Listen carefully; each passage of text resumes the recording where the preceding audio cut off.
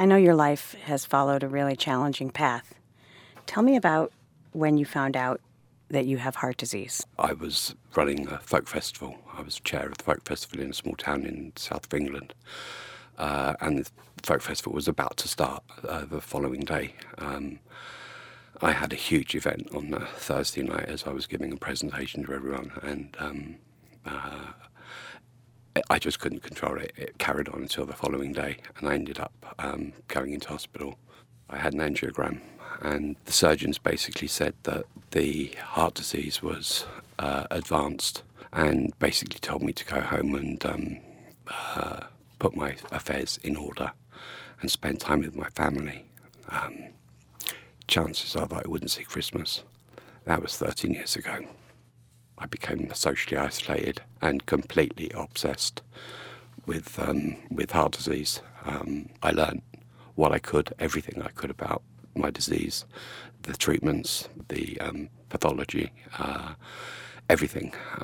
So much so that I could challenge doctors, but that got me in trouble. I was told by a psychologist in 2008 that I should be careful when challenging doctors. And I should be aware that it would be very easy for them to kill me.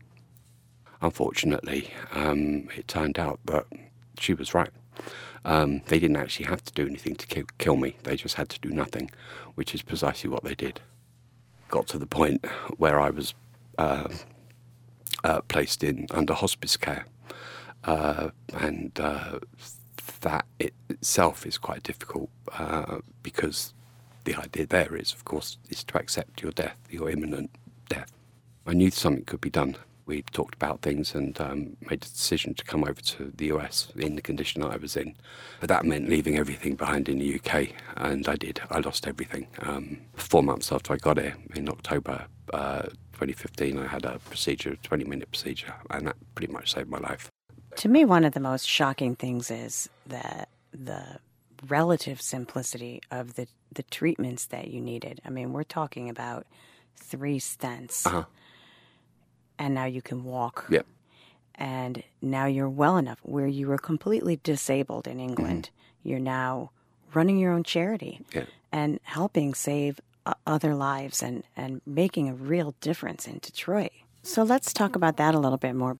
Well, our plan is to put people who can provide admin skills or creative artistic skills that they can share with the community to try and get them to get into art and understand the link between stress and heart disease and how important it is. Really, what I'm trying to do is to help people not go through what I've been through. So, in many ways, you epitomized the American dream.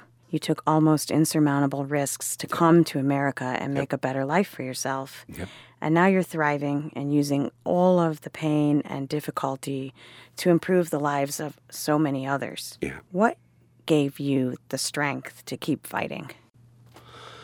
The belief that I could make a difference. StoryCorps Detroit is supported by the Detroit Historical Society, winner of the 2018 National Medal for Museum and Library Services.